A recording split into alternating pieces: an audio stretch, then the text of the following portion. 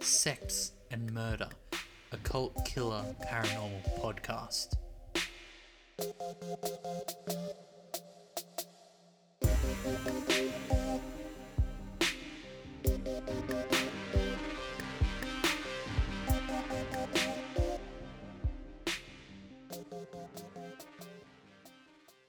Last we left off, a dozen men rode with Johnny Graham and Lewis Parker to a farm filled with dead horses from the aftermath of a shootout. Two men lay dead in the dirt, John Payne and Hampton Blevins. Lewis Parker, after the group burnt the ranch to the ground, rode to swear out the murder of the two boys against James Dunning Tewksbury. George Wilson would soon put in an arson complaint against the burial party. Welcome to the Pleasant Valley War, Part 2. Bill Graham, the 21-year-old half-brother of John and Tom, left his cabin one morning on the 17th of August 1887, 1 week after the Blevins and Payne were buried at the Middleton Ranch. He never made it to his destination, wherever that may be. He stumbled back through the Graham's door a few hours after leaving. He was weak from the blood loss, which made it difficult for him to keep hold of his intestines that were spilling from his side.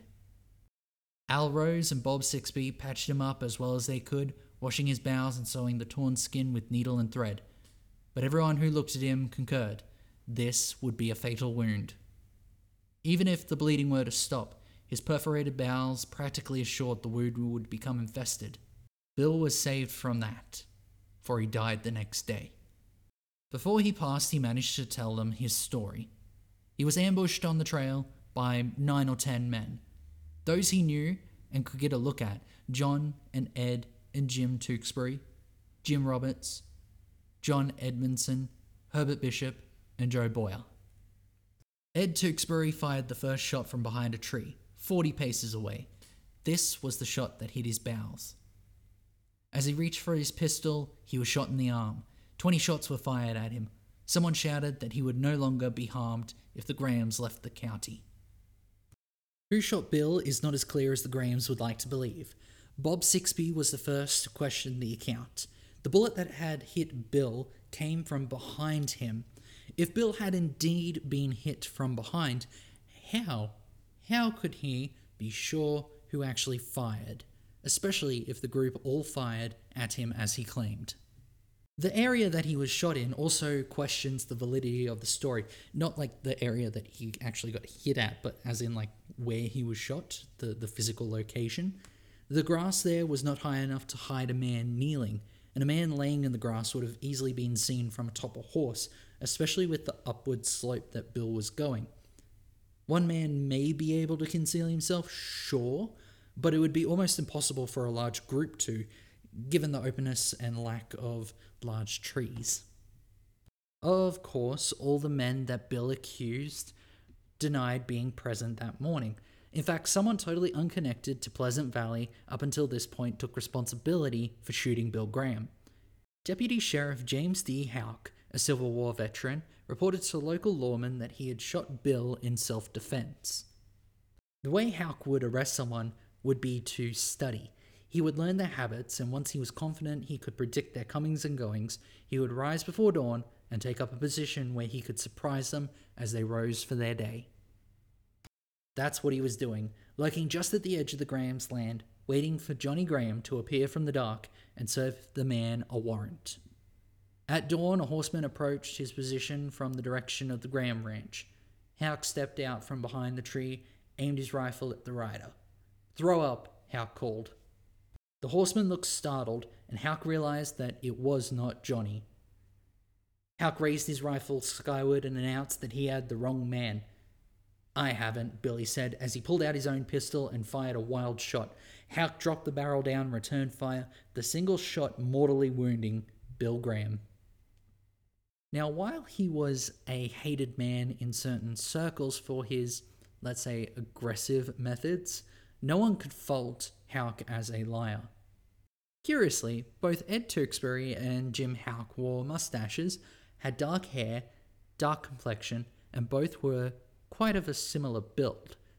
In the dark, it was possible Bill Graham fired at who he thought was an armed Ed Tewksbury attempting to get his brother.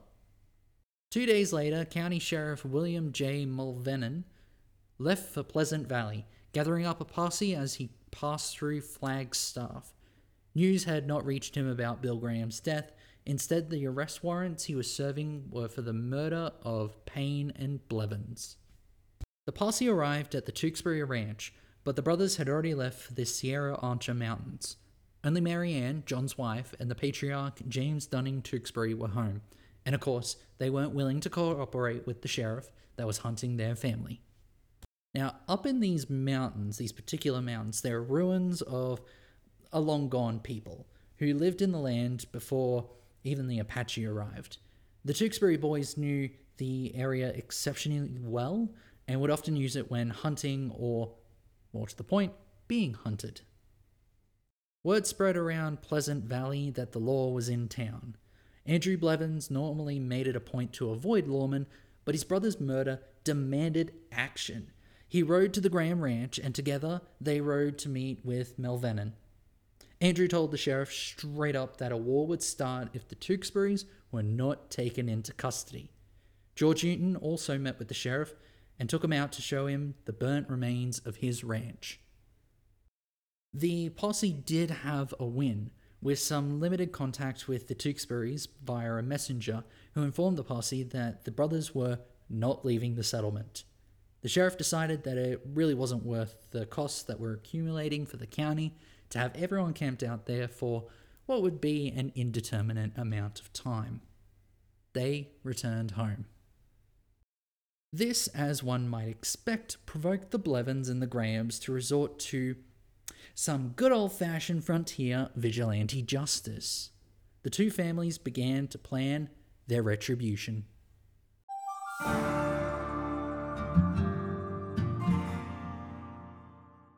John Tewksbury rose in the early morning of 1st of September 1887.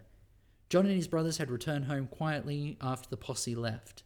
Mary Ann was pregnant with their second child, and John had his 31st birthday coming up that Saturday. During the previous night, something had happened to one of the horses, and it wasn't present that morning. Bill Jacobs, a friend and a business partner of John's, agreed to go with him to search out the horse. They were sure to arm themselves before leaving the cabin. They followed the tracks across the creek that wrapped the south and west of the ranch. Advancing southward through the brush, the horse could be heard further in, near Rock Creek. The terrain and scrub greatly impaired their vision. 75 yards in from the first creek bed, they turned westward and began walking along the north bank of Rock Creek. They were going up the canyon when they heard a single gunshot. John Tewksbury doubled over and fell onto the ground, dead from a shot to the back. Jacobs froze. Men silently emerged from the rocks and brush behind him. Jacobs knew some of the men, Andrew Blevins, Johnny Graham, and Tom Graham. Jacobs lifted his hands into the air as the men approached, each with their weapons trained on him. Closer now, one of the men clubbed his head and he fell to the ground. Clawing at the dirt, trying to crawl away, one gunman grabbed a nearby rock and brought it down onto Jacobs' head, again and again, until Jacobs finally stopped moving. Johnny Grahams pulled out a knife. Grabbing a fistful of John Tewksbury's hair, he began to cut at the hairline. Tom called to him and said, "Don't be a heathen." Johnny then let go of Tewksbury's head. The group broke up. Andrew Blevins took his men to Holbrook, but Johnny and Tom Graham weren't done. They started towards the direction of the Tewksbury Ranch. By most retellings, there were half the settlement at the Tewksbury Ranch that morning, though in reality, it was probably less.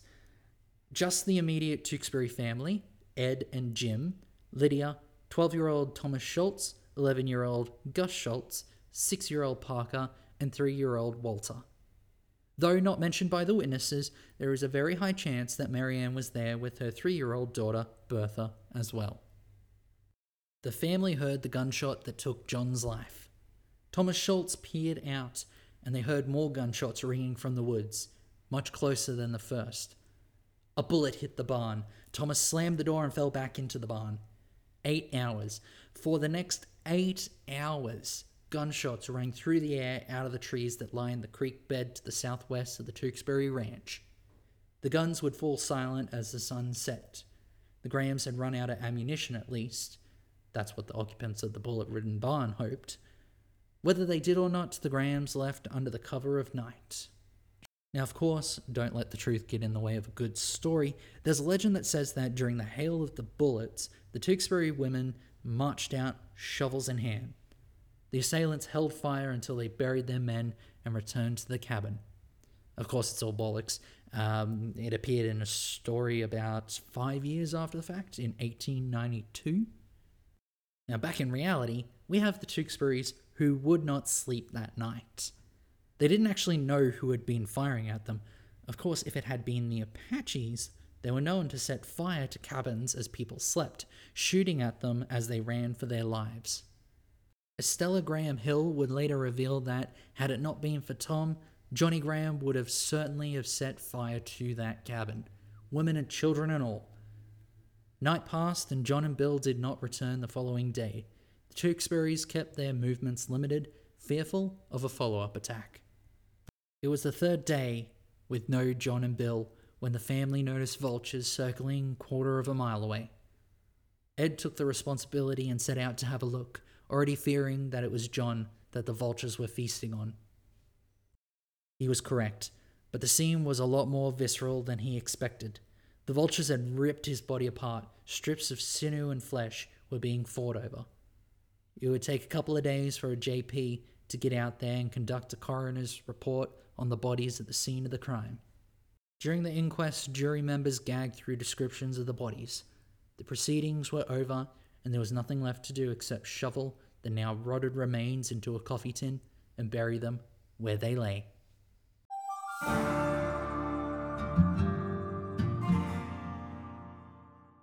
Andrew Blevins stopped at James Edward Shelley's camp on their way to Holbrook. The night of September 3rd, the party was loud and boasting about the murder that they had just committed. The other Blevins were already in Holbrook. It was probably their best chance at laying low. Before the railroad, Holbrook was little more than a small cluster of Mexican homes. When the railroad came to town, it bloomed rapidly. Soon it was the hub of sheep herders and cowboys, pockets full of cash after selling livestock. Saloons sprouted up at over every corner of the street, full of booze and debauchery. It was a notoriously lawless area. In 1886, 26 men were killed by gunfire in a town of only 250 full-time residences.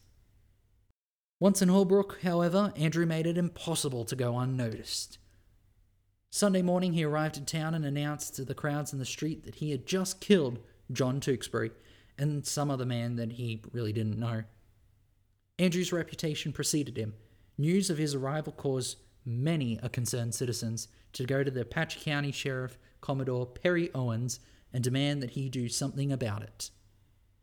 Sheriff Owens was a quiet man who didn't drink, he didn't gamble, or womanize. But don't let that fool you. He was by far not a pacifist.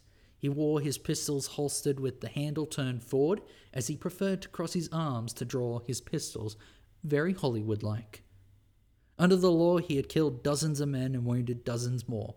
He was credited as single-handedly driving out, killing, or jailing every desperado or bandit in his county. Now, Owens was familiar with Andrew Blevins. He'd sent him a letter requesting his surrender due to an outstanding warrant for stealing horses. And on September 4th, a group of men huddled into the sheriff's office, eager to lend a hand with arresting Andrew. Owens thanked them, but told them to leave it to him. The Blevins lived in a house next to the blacksmith shop. The Blevins inside the house were Mary Atkinson, Andrew, John Black and his wife Eva, and their baby, 16-year-old Artemisia, and 15-year-old Samuel Houston. Moose Roberts, a business associate and a friend of the family, Amanda Gladden and her 2 daughters were also there with the family as they finished their Sunday supper. Owens walked along the porch, peering into the windows. He could see Andrew Blevins and the other men in the house. Owens knocked on the door. Eva Blevins answered the door, baby in her arms. Owens asked if Andy was in. She called out for him. Andrew opened the door, only barely peeking out from the door. Owens told him that he had a warrant, the warrant for stealing the horses he had written about some time ago. Andrew tried to stall before pulling out a pistol, screaming he wouldn't go. Owens was quick on the trigger, firing his Winchester held at his hip. Andrew collapsed, the shot going through his gut. He was still alive, though. John Black Blevins jerked open the door from the left of Owens and shot at the sheriff. The bullet missed. Owens pivoted, returning fire and hitting John in the shoulder.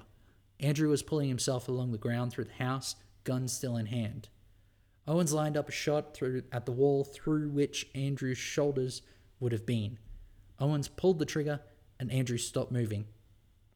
Stepping back now from the porch, Owens reloaded, his eyes scanning the windows for any movement.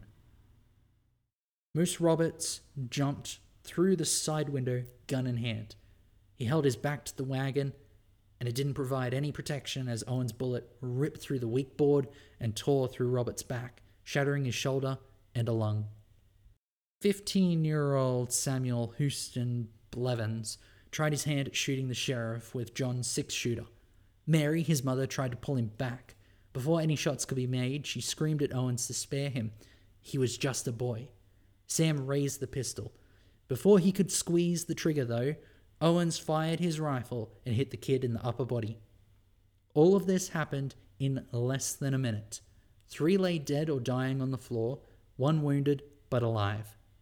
Satisfied that there was no more resistance, he laid his rifle across his arms.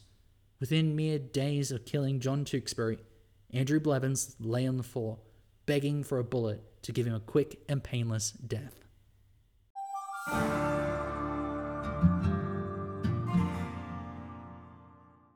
Saturday morning, 17th of September, 1887. Joe Ellenwood, Henry Middleton, along with others in the employ of the Grahams, were travelling through the hills that lay to the east of the Tewksbury land, about a mile from the Tewksbury house. Jim Roberts saw their movements through the pines on the hills and rushed to the ranch to inform Jim and Ed Tewksbury. Miguel Apodaca, who I mentioned in the very end of part 1, was at his house on his ranch when he heard the sounds of gunfire ring through the valley around 7:30 in the morning. About 25 shots were fired within an hour. A couple of men raced to the Graham ranch and got Ed and Al Rose to help them with a couple of severely wounded men. Middleton had been shot in the left leg, and Ellenwood had taken a bullet to the hip. Standing ready with loaded weapons, Jim Roberts and Ed Tewksbury watched the men as they carried off their wounded. Ellenwood's condition stabilized and he made a full recovery. Middleton did not. 2 days later, he was dead. After the death of John and Bill, anything that could be perceived as a threat had the Tewksburys assaulting with extreme prejudice. The following Wednesday, Melvenin and his deputies arrived in the valley. 3 a.m. in the following morning, 14 members of the posse rode through the valley and took up position at Perkins's half-built store. The sheriff stood waiting out in the open. An hour later, a small group of 6 men from the posse were passing closely by the Graham and Rose ranches. Confident that they had been spotted, they made for the rendezvous at the Perkins's store. Johnny Graham and Charlie Blevins mounted their horses and followed the posse at a safe distance. Near the Perkins store, they slowly circled around, drawing closer and closer. When they were within range, Melvenin stepped out onto the street, shotgun in hand, and called for the boys to throw up their hands. The two wheeled their horses around to flee. Graham reached for his pistol as they did. Melvenin threw lead at them. Graham's horse dropped from a shot to the neck. Johnny jumped from the horse and ran over to the cover of the trees that lined the path near the store. Blevins, still on his horse, reached for his Winchester strapped to his saddle. The posse were active by this time, sending a volley of fire his way. He fell forward, face first into the dirt, with 8 bullet holes in him. Melvenin fired his shotgun again and tore chunks out of Graham's right arm. Another ball ran through his ribs, just above his heart. Blevins was still moving. J.D. Houck charged out, raising his gun at the man. Joe McKinney grabbed Houck's arm and pulled him down to the ground, telling him not to shoot Blevins. Houck insisted that he wasn't going to, unless he made a play. Blevins' legs were jerking. When they rolled him over, he was dead. Graham was moved to the shade and given some water. Melvenin crouched next to him and asked him why he didn't put his hands up when he was told. "Didn't you know me?" he asked. Graham shook his head in response. Osmar Flake, along with some more posse members, joined them, and Melvenin asked Johnny if he recognized Flake. Johnny gave an affirmative and spoke briefly with Flake before Melvenin stepped back in, saying, "You can't live but a short time, and may go at any time. You better tell me if Tom is in the valley. If he is, I will send a man for him. He can stay with you while you live, and then ride off. I will not arrest him." Tom was nearby, of course, hiding out just a bit up the road with Lewis Parker. Johnny insisted that Tom wasn't in the valley. He would slip in and out of conscious before dying an hour later. One of the posse, probably not convinced by Johnny, climbed a tree and took a spyglass to the horizon, looking for Tom and Lewis. He found them, preparing to leave. Some of the posse were keen to race down to the ranch and catch Tom and Lewis before they could get away, but Melvenin held them back. He knew Tom would not surrender peacefully, and he wanted to avoid any unnecessary deaths. Graham and Parker waited at the ranch for a moment, hoping that Johnny would ride back. When he failed to arrive, they kicked their mounts into action and rode. A ways up the trail, they took defensive positions as they waited conflict with the following posse. Night fell and they were certain that the posse wasn't tracking them. Cautiously, they rode back to the ranch. If Johnny had survived his encounter, he would have gone back to the ranch. Graham quietly called towards the house. Opening the door, he found only Joe Ellenwood and his wife. Johnny was gone. Tom, Graham, and Lewis Parker would leave the valley once and for all. Melvenin had, in fact, sent out a posse to the valley, not after Tom, but after the J.P. Meadows, as he was required to write up the bodies. After the course of 13 weeks, 12 men in the valley had been shot dead, 1 missing and 4 wounded. Henry Middleton had died of his wounds he had received at the Tewksbury's ranch. Meadows ruled he had died as a result of gunshots fired from the Tewksburys. After fleeing the valley, Tom Graham bunkered down at the Prescott Hotel and set about arranging control of Johnny's estate. Lewis Parker went into hiding. Once Tom had Johnny's estate sorted, he moved south, choosing the small town of Tepe to make a new home. Soon after he arrived, he married a woman called Annie Melton and set about publishing his side of the story in the Phoenix Arizonian.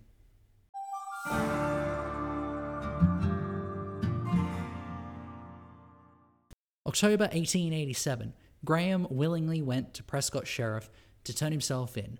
The sheriff, having no warrant for the arrest, let him go. Graham would tell him his part of the gun battles.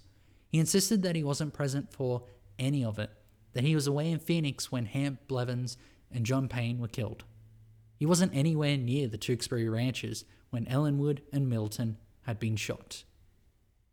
In the most recent shootout, he had been shoeing horses when he'd sent his brother Johnny to talk to Melvenin's posse to see if there were any warrants for him, because he of course would surrender peacefully if there were.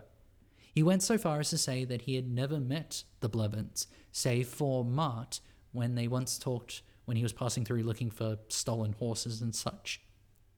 It was of his opinion that the events that transpired in Pleasant Valley were nothing short of a conspiracy to drive men out of their ranches by richer cattle companies. The Tewksburys were just as eager to shape their narrative. They wrote letters to territorial papers that insisted that they were the innocents who acted in self-defense when attacked. The Tewksburys believed in a conspiracy as well, but one that concerned itself with wiping the Tewksbury family from existence, like killing them, not going back in time and killing their ancestors or anything, just killing them here and now. The trial for the burning of the Middleton Ranch saw the thief William Bonner a victim to vigilante justice, his bloated body discovered mid-October 1887. The Arizona Weekly Journal Miner speculated that he had been killed, quote, by members of the Tewksbury Gang, as he belonged to the Graham faction. Al Rose also saw trouble related to the burning of the ranch and possibly connected to the Tewksbury's revenge. Rose arrived at the Houdon Ranch in early fall.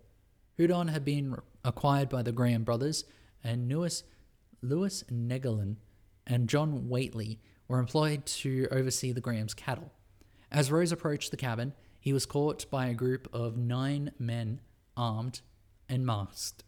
Long coats obscured their frames, and they all held rifles or shotguns in their hands. Rose tried sprinting towards the cabin, shouting at the men inside. The men had covered his escape. Rose stopped and threw up his hands. The masked men filled Rose's body with hot lead. Nagelin and Whately witnessed the murder. They went to step out, but the men pointed their guns at them. Retreating back into the cabin, they peered through the gun ports and watched the masked men disappear into the bush. With the burial of Al Rose, the violence of Pleasant Valley died down over the winter of 1887 and 1888. Ed Tewksbury and John Rhodes would have one altercation during this time, though it was over some drink at a saloon. John and another patron would shoot their pistols at one another. John was wounded in the hand, and the 2 other men were hit with John's bullets. No casualties.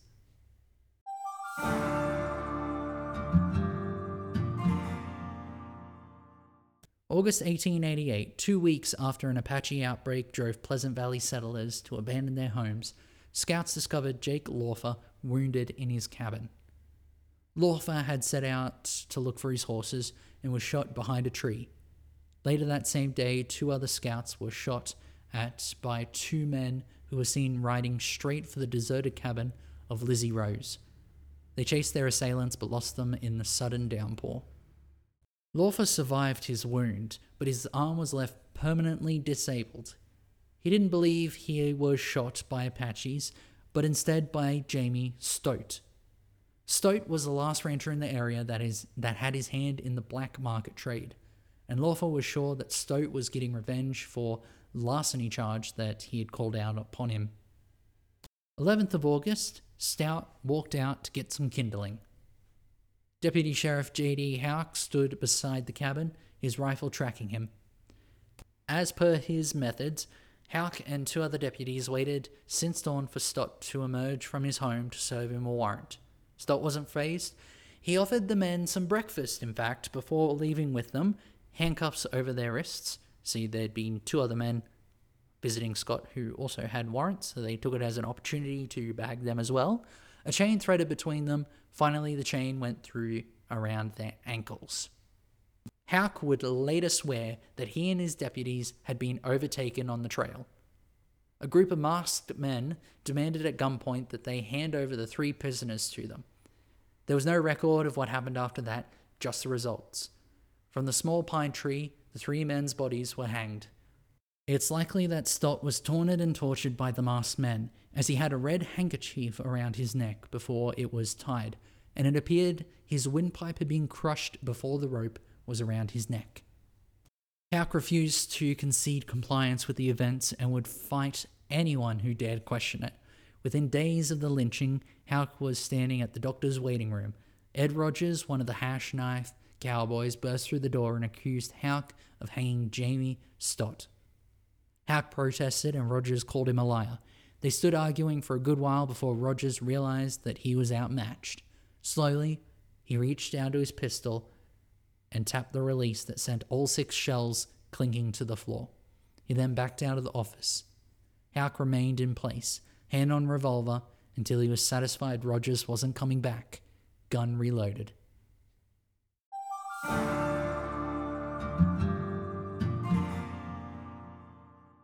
3rd of December 1887, grand jury handed out indictments to 14 men in connection with the murders in Pleasant Valley. Accused of murdering Hamp Blevins and John Payne in the Middleton Ranch were Jim Tewksbury, Ed Tewksbury, Joseph Boyer, James Roberts, George Newton, Jake Lawfer, and George Wagner. Accused of murdering John Tewksbury and Bill Jacobs near Tewksbury Ranch was Lewis Parker, Tom Graham, Miguel Apodaca, William Bonner, Joseph Ellenwood, William Gould, and Thomas, that is Bob Carrington. The thing is, it was a total mess. 3 of the 7 residences of Pleasant Valley, who now stood accused of the murders of John Tewksbury and Bill Jacobs, had already been tried and acquitted for the burning of Middleton Ranch. Of the 35 called as witnesses before the grand jury in the murder of Tewksbury and Jacobs, 6 were already facing charges in the murder of Bill Graham. And of those accused of killing Bill, several had previously testified in St. John's against John and Tom Graham for grand larceny. It wasn't that they lacked witnesses. The witnesses that they had weren't likely to present clear and convincing evidence. All 4 cases were scheduled for June 1888, but they were put on hold until November. 9 more defense witnesses, including law enforcement officers, were subpoenaed in the charge of the murder against Ed and Jim Tewksbury, Boyer, Roberts, Newton, Lawfer, and Wagner. In November, the cases continued until the following June 1889. Tom Graham had to leave Annie in Tempe within days of their wedding, and a few months after that, their daughter Arvilla was born while he was away in court. Jim Tewksbury, weak with consumption, insisted on making the journey. He would die early December 1888. A week after his passing, Ed's friend, John Rhodes, married Mary Ann Tewksbury in Pleasant Valley. Graham lived for the next 5 years, assuming a quiet life and keeping a relatively low profile, working several rural acres. A year after losing Arvilla to dehydration, Annie gave birth to their second daughter, Estella, who lived. Graham would eventually stop carrying a gun completely.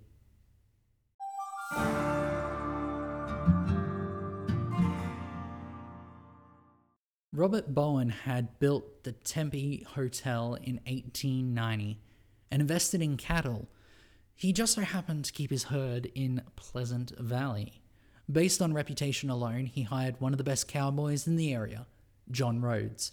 Late July 1892, on a cattle drive from Pleasant Valley to Tempe, Bowen mentioned the Graham Ranch. Rhodes gave no reaction at the mention of the name.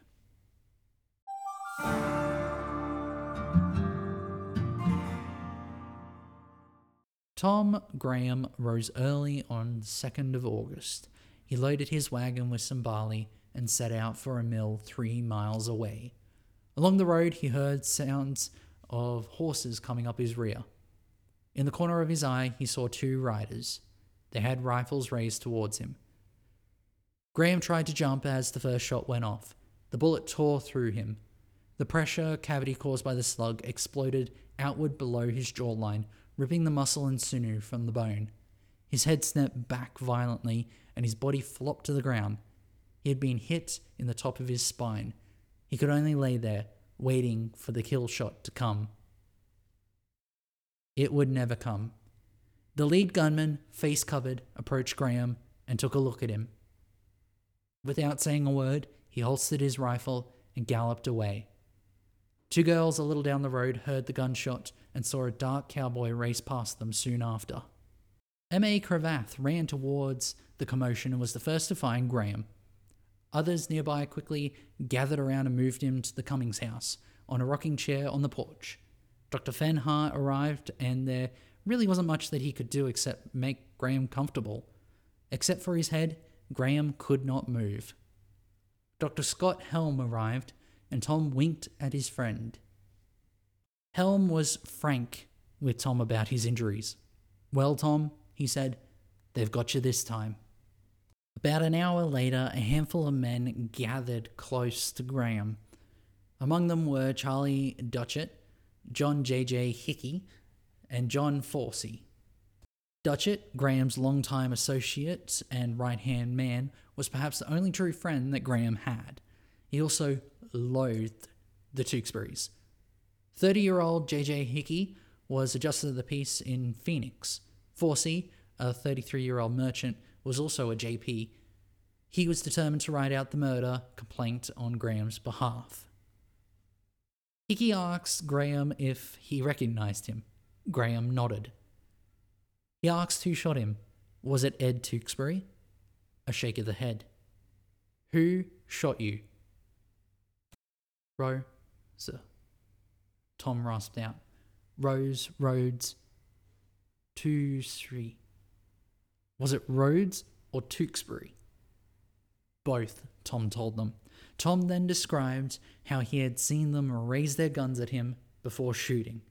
He asked Annie to bring their baby daughter close so that he could kiss her goodbye. Annie also leant forward and kissed her husband, but recoiled in shock when she met his lips. They were cold. "He's dying," she screamed out. Within an hour, he lost consciousness, and around 3 p.m, Tom Graham died.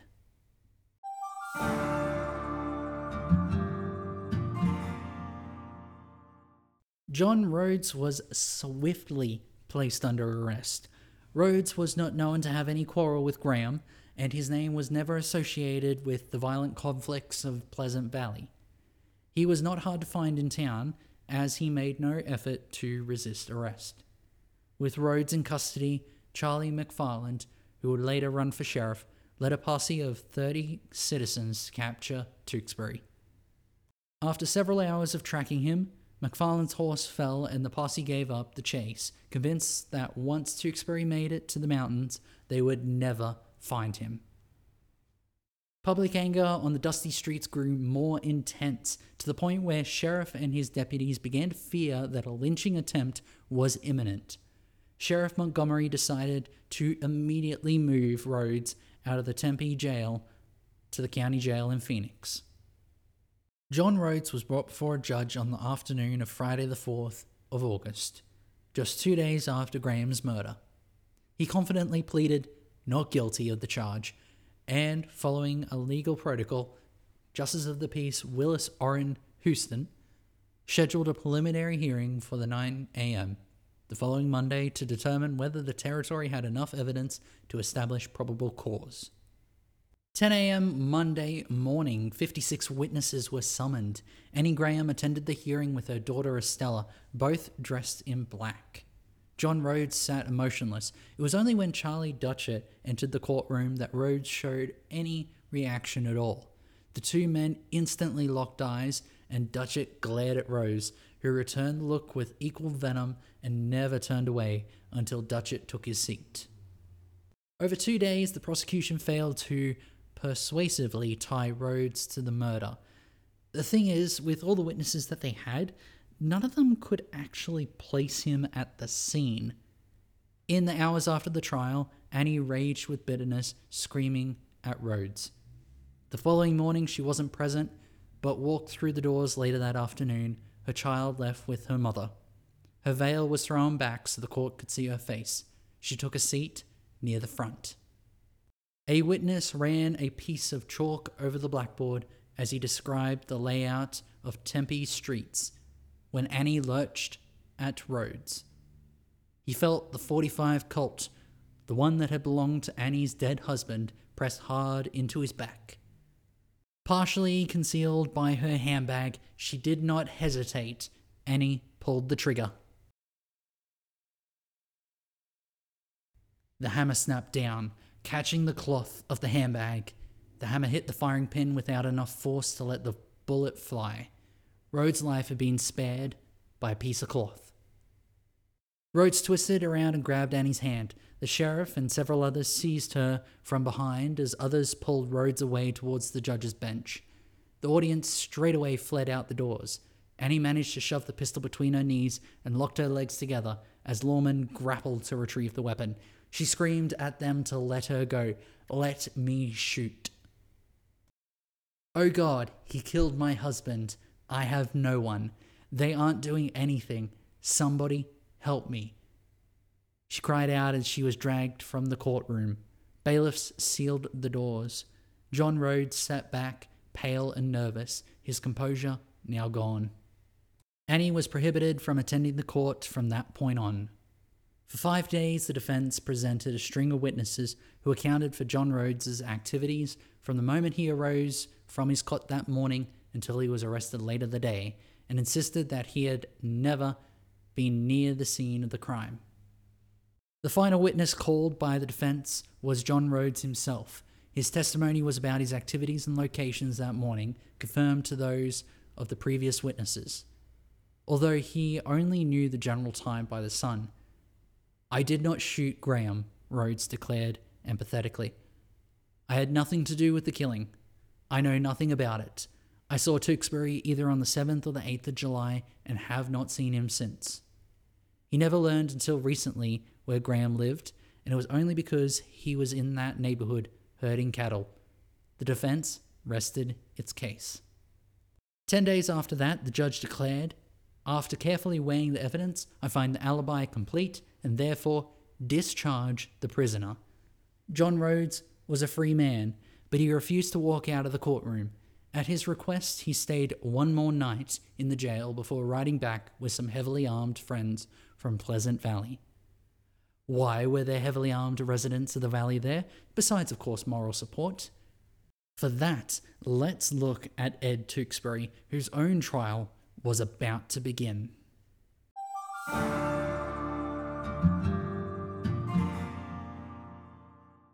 Sam Finley, a bartender who moonlights as a deputy constable, got the assignment to serve Ed Tewkesbury an arrest warrant. His plan was to ride into Pleasant Valley, alone and unarmed. Entering the valley, he simply asked where he could find Ed, and was pointed to George Wilson's ranch. He told Wilson why he was there, and asked where Ed was. Wilson replied that Ed was 5 miles out on a horse ranch. Finley asked George if he wouldn't mind retrieving Tewkesbury for him while he waited at Wilson's ranch. Wilson returned 4 hours later with Ed Tewkesbury. A lynch mob had formed to intercept Tewkesbury as he arrived at the Tempe jail, so they diverted him to a town 170 miles south.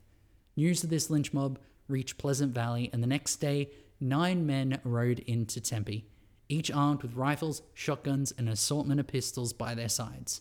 They made it very clear that Tewkesbury would be protected there, and they made a very public declaration that they supported their friend. Now, Phoenix law enforcement was prepared for vigilantes. 17 well-armed men were stationed around the jailhouse, and scores of officers roamed the streets in the blocks surrounding the jail. Now, this of course didn't stop the mobs from prowling and shouting for vengeance. Now, to give you an idea of how spooked the law enforcement were in this moment, the sheriff threw Ed a pistol and told him to defend himself if the mobs happened to overrun them and break into the jail. At dawn, the mobs died down and went away.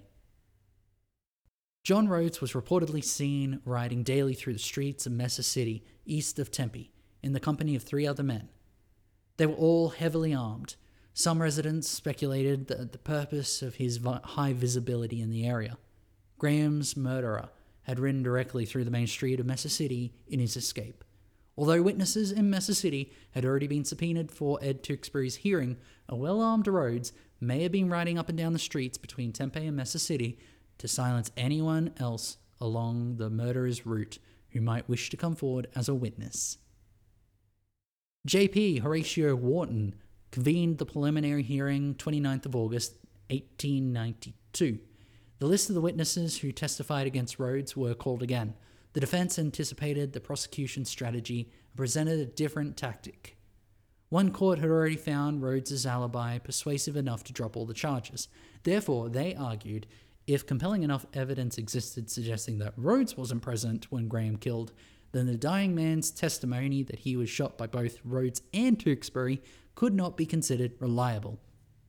So they worked to poke holes in the testimonies of those who claimed to have seen Ed Tewkesbury, or at least a man closely resembling Tewkesbury, fleeing the scene of the crime. They questioned every little thing to throw as much doubt and confusion amongst the witnesses. What color hair? Was it a light hat or a dark hat? What kind of clothing? What color was the clothing? Was the horse a roan or a bay? What kind of markings were on the horses? What kind of colors were the markings? Additional arms or supplies on the horses. And you know what? It worked. The witnesses were less than coherent when presenting their cases. They even disagreed on times, creating enough reasonable doubt. The defense argued that if they were to believe all the witnesses to be 100% correct, then Ed Tewksbury would have ridden a herd of horses to account for the differences, had spare changes of clothes that he changed into multiple times over, carried a razor to shave while galloping a speed sufficient enough to get to Pleasant Valley, all within the same day. Closing their arguments after 6 days of testimony, the defense declared that, while it was certainly a dark-coloured man wearing a light hat with a red band upon a bay-coloured horse that had killed Graham on the 2nd of August, most could not definitely say it was Ed Tewksbury.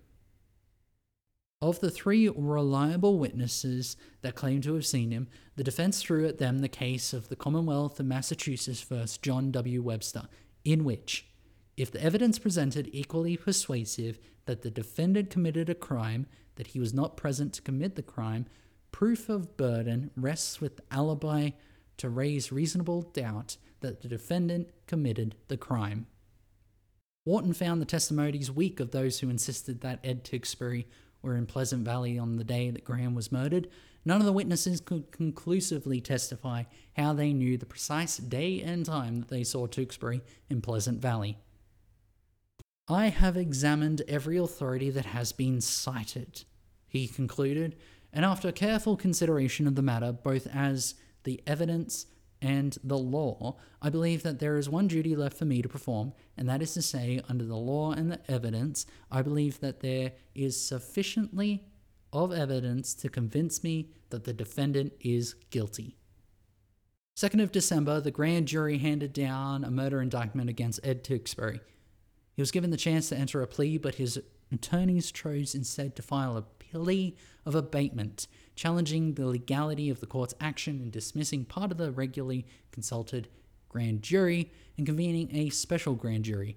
Now, this is interesting because the reason the judge organized a special grand jury was because they couldn't find enough locals who were sufficiently impartial, i.e., the judge had done this specifically as a favor to them so that it wouldn't be a straight-up guilty, guilty, guilty, guilty, full stop. It was declared illegal, and the time and place was shuffled around so that it was all then legal. The formal trial of Ed Tewksbury started mid-July 1893, but didn't meet until mid-December. By territorial law, the defendant was allowed to make a statement before the grand jury began deliberation. Ed had declined. The next day, the jury, which swung back and forth during the night, announced a little before 3 p.m. in the afternoon the verdict: guilty of first-degree murder. The judge set the sentencing for the following Thursday, 30th of December.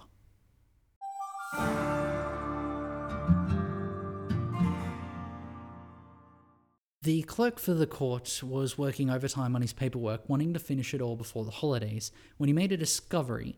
Ed Tewksbury never filed a plea. Now, bear with me for a second because it all has to do with old territory statutes, but the Arizona Territory Statute allowed defendants 1 of 3 options when entering a plea. There was guilty, not guilty, or request of a demurrer to the indictment to challenge the legality of the proceedings.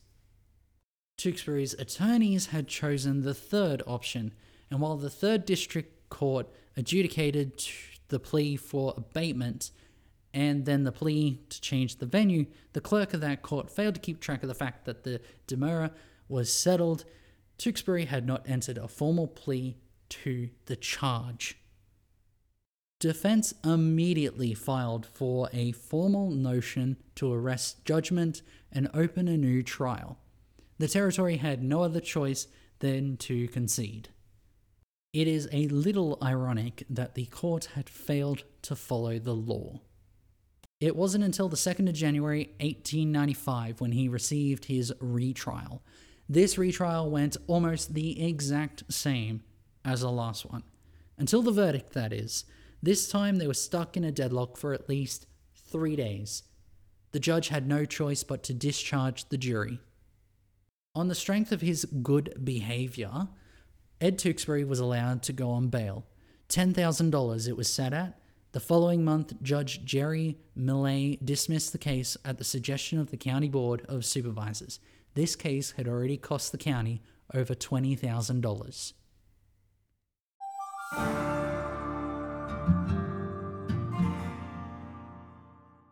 Alright, this is the part with the sappy ending where they do the whole based on true story movie as to what happened to them after the big event just before the credits roll. John Black Blevins, the only survivor of the Blevins massacre in Holbrook, was convicted for attempted murder of Sheriff Owens. He was freed before serving his time and reportedly became a respectable citizen. He was even hired as a deputy sheriff in Holbrook, serving the very office that had gunned down his family. How heartwarming. John Rhodes also went on to have a career in law enforcement, becoming the oldest serving Arizona Ranger. Ed Tewksbury enjoyed somewhat of a rehabilitation. While on bail, he was unanimously elected to a 2-year term as constable in Globe City. Within a few years, he married Braulio Lopez, who had 5 children of her own. They had 3 more together. While in his 40s, he suffered a stroke while working in a mine. His health declined until he contracted pneumonia. In 1904, another stroke took his life. John Rhodes would live on for another 15 years, passing away in January 1919, outlived by his wife Marianne Tewksbury Rhodes, who passed away at 88 years old in 1950. Lewis Parker, last of the Grahams, fled the territory completely in 1887 to southern New Mexico. He found prosperity and respect as a cattle hand. His mother Mary, Tom and Johnny's sister, moved to live with him before she passed away in 1912. Parker made it to 50, passing away in 1921. J.D. Houck moved with his family south to Cave Creek, Arizona. He ran a store and herded sheep until March 1921. After feeding his chickens one morning, he entered his home and announced that he had taken strychnine. He lay in bed and asked for his shoes to be removed and said that he was simply tired of living. The family called a doctor, but Houck died a few hours later. After Al Rose's murder, Lizzie Rose married a Virginian who relocated to Pleasant Valley. They had some kids before relocating to California. Her second husband died during the Great Depression. 3 years later, in 1935, Lizzie decided she had taken up, quote, arms against the sea of troubles. Long enough. She hung herself at 72 years of age. Mary Blevins never remarried. At her request, an attorney acquired for her the pistol that Andrew Blevins carried. Residents of Holbrook report her wandering the streets lost, almost like she's looking for something. After John Rhodes's trial, Annie left with Estella and moved in with her parents in Los Angeles.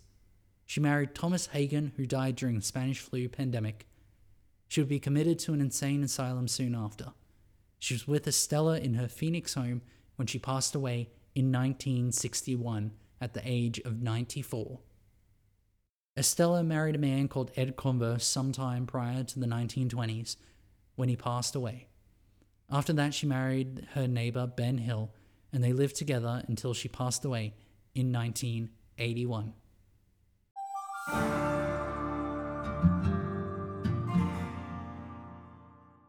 Five years after John Rhodes passed, Mary Ann disclosed a secret that she held while both men were alive.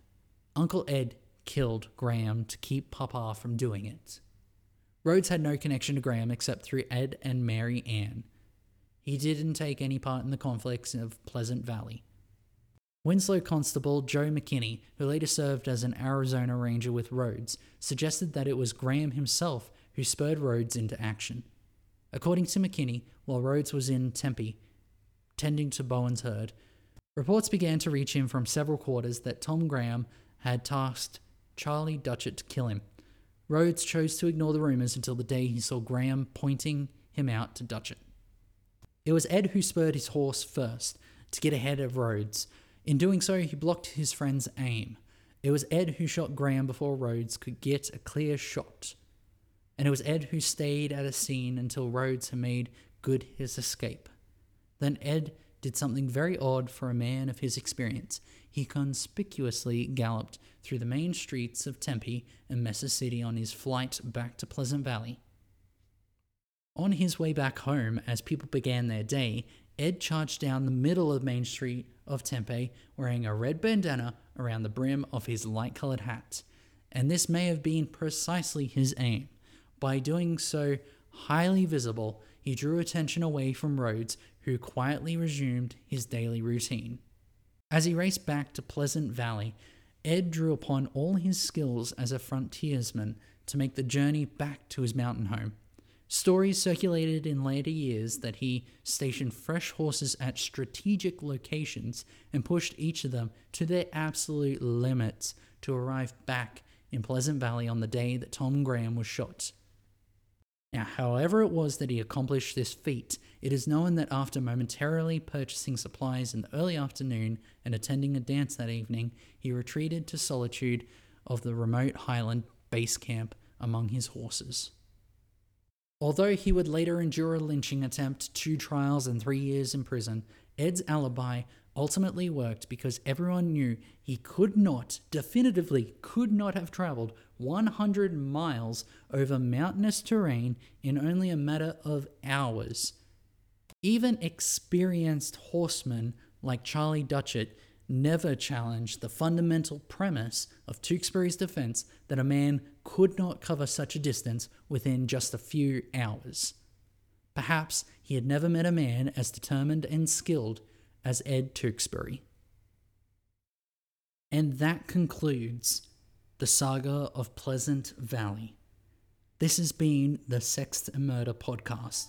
Thank you for listening.